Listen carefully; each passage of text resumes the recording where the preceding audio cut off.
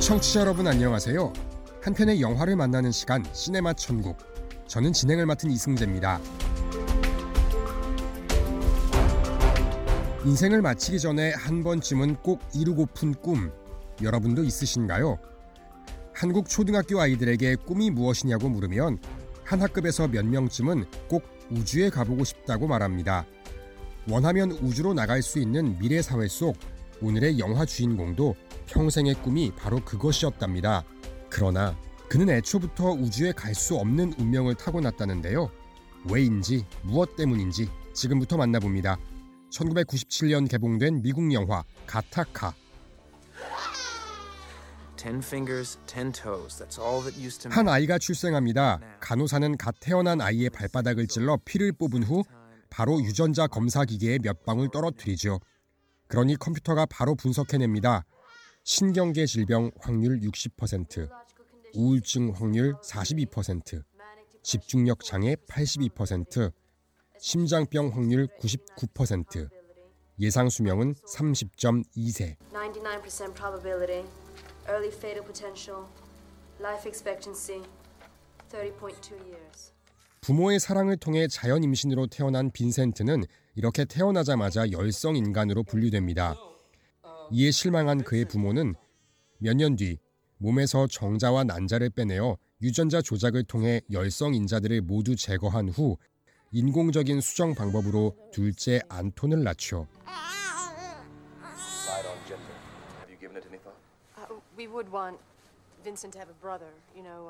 빈센트보다 힘도 세고 키도 크고 건강한 동생 안톤은 부모의 자랑이 됐습니다. 반면 빈센트는 약하다며 유치원, 학교에서도 받아주지 않았으니 부모에겐 늘 걱정거리죠. 그의 아버지는 때로 큰아들이 성가시다고도 생각합니다. 이 때문에 열등감에 사로잡힌 빈센트는 어린 시절부터 무엇으로든 동생을 이겨보려고 하는데요. 바다 근처에 사는 이들 형제는 자주 수영 시합을 하곤 했습니다. 그런데 진짜 열성인자 때문일까요? 빈센트는 번번이 동생에게 지고 맙니다. 빈센트는 어릴 때부터 우주에 관심이 많아 대학 교수들이 보는 전문 서적까지 탐독하면서 우주학을 공부하지만 그의 아버지는 너와 같은 열성인자, 부적격자는 우주 비행사가 될 수 없다며 꿈을 만류합니다. 사실이 그랬습니다. 영화 속의 사회는 이와 같이 자연 임신으로 태어난 사람을 부적격자라는 그룹바, 즉 사회 하층 계급으로 지정하고 중요한 일들은 할 수 없도록 규정해 놓았으니까요. 당연히 형이 질 것이 뻔한데 또 시합을 하자고? 빈센트는 오늘도 동생에게 수영 시합을 하자고 청합니다. 하지만 오늘은 평소와 달랐습니다. 바다 깊은 곳까지 나아간 두 형제. 빈센트는 위험하다며 돌아가자는 동생의 말을 듣지 않았고 힘이 빠져버린 동생은 익사 직전까지 다다릅니다. 빈센트는 그제서야 동생을 구해냅니다. 죽을 뻔한 사람을 살렸다는 것보다 더 큰 기쁨은 유전자의 한계를 극복할 수 있다는 확신. 빈센트는 이날 바로 짐을 쌉니다. 벽에 붙은 가족 사진에서 자신의 얼굴만 도려낸 채 우주비행사의 꿈을 이루겠다고 다짐하며 가족과 결별하죠. 그러나 이 사회에선 시도 때도 없이 거리에서, 건물에서, 식당에서 머리카락과 타액, 혈액 검사를 통해서 이 사람이 우성인지 열성인지를 검사합니다. 빈센트는 미국 전역을 돌며 홀로 서기를 시도하지만 번번이 청소나 노동밖에 할 수 없는 부적격자였죠.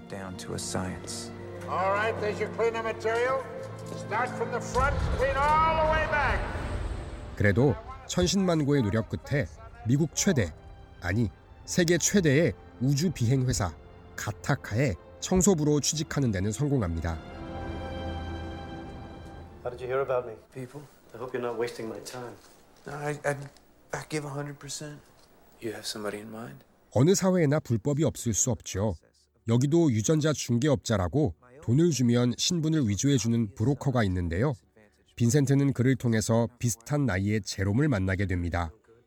제롬은 모든 것이 완벽한 우성인자로 태어난 전도 유망한 수영 선수였는데요. 불의의 교통사고로 하반신 불구가 됐답니다. 생활이 어려워지니 자신의 소변, 혈액, 머리카락 등 유전자 표본을 돈 받고 팔겠다네요. You understand I take 25% of everything you make. If for some reason 빈센트는 제롬과 동거하면서 그의 인생을 다시 살기로 결심합니다. 제롬과 비슷하게 보이도록 머리 모양, 눈 색깔, 심지어는 다리뼈를 잘라 키를 늘리는 목숨 건 수술까지 받으며 모든 것을 제롬과 일치시킵니다. 그리고는 제롬의 이름으로 가타카에 입사하죠.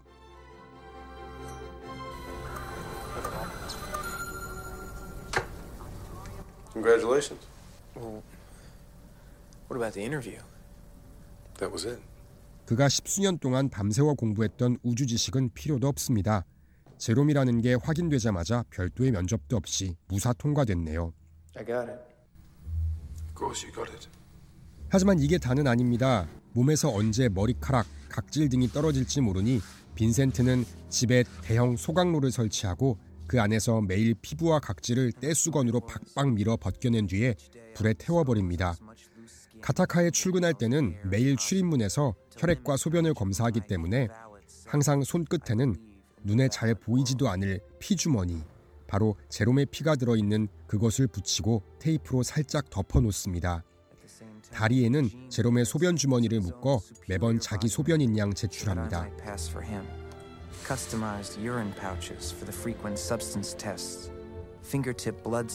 물론 선천적으로 타고난 체력적 열세를 극복하기 위해 매일 숨이 터질 만큼 운동하는 것도 빼놓지 않고요.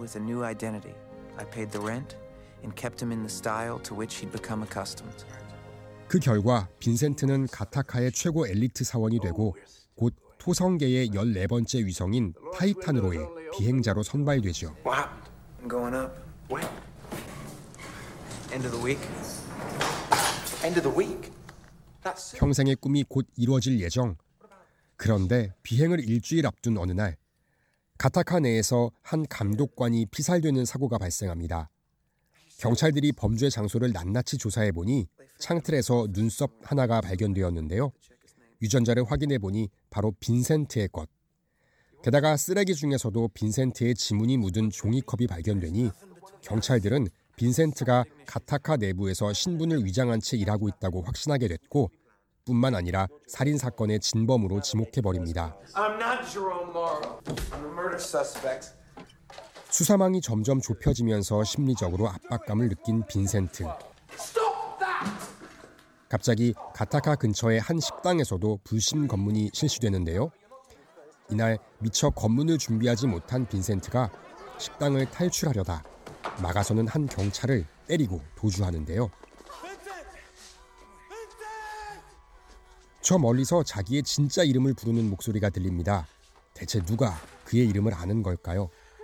그렇게 범인도 아닌데 숨어서 도망 다니기를 며칠째 드디어 진짜 범인이 체포되었답니다.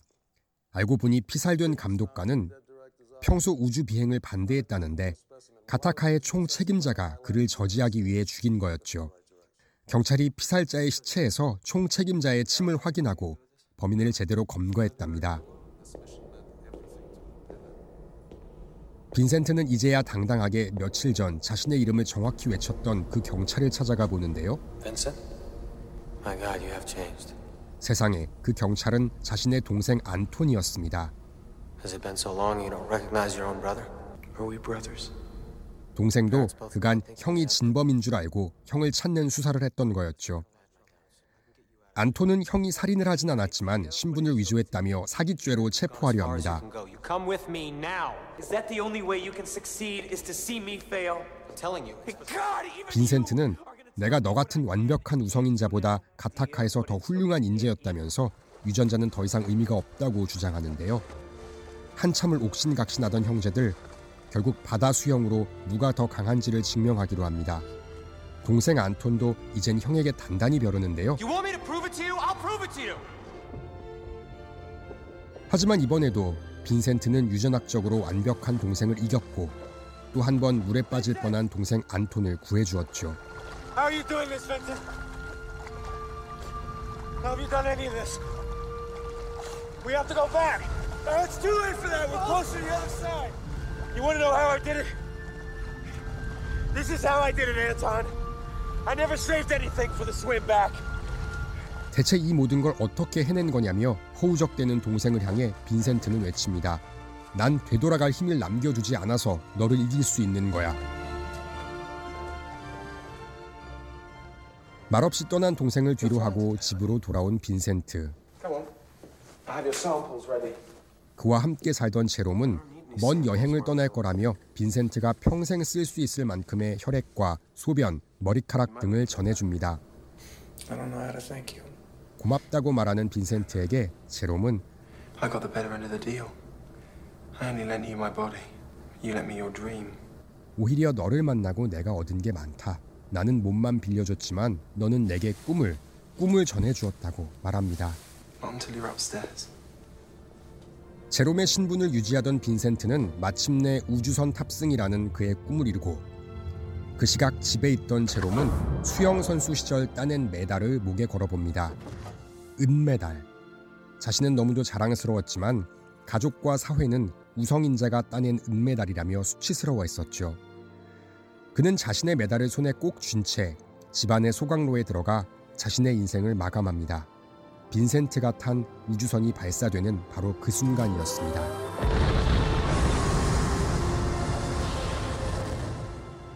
유전적 결함을 타고났지만 이를 노력으로 극복하며 결국 우주 비행에 성공하는 빈센트. 그리고 자신의 정해진 운명을 거스르고 자신의 의지로 삶을 마감하는 제롬.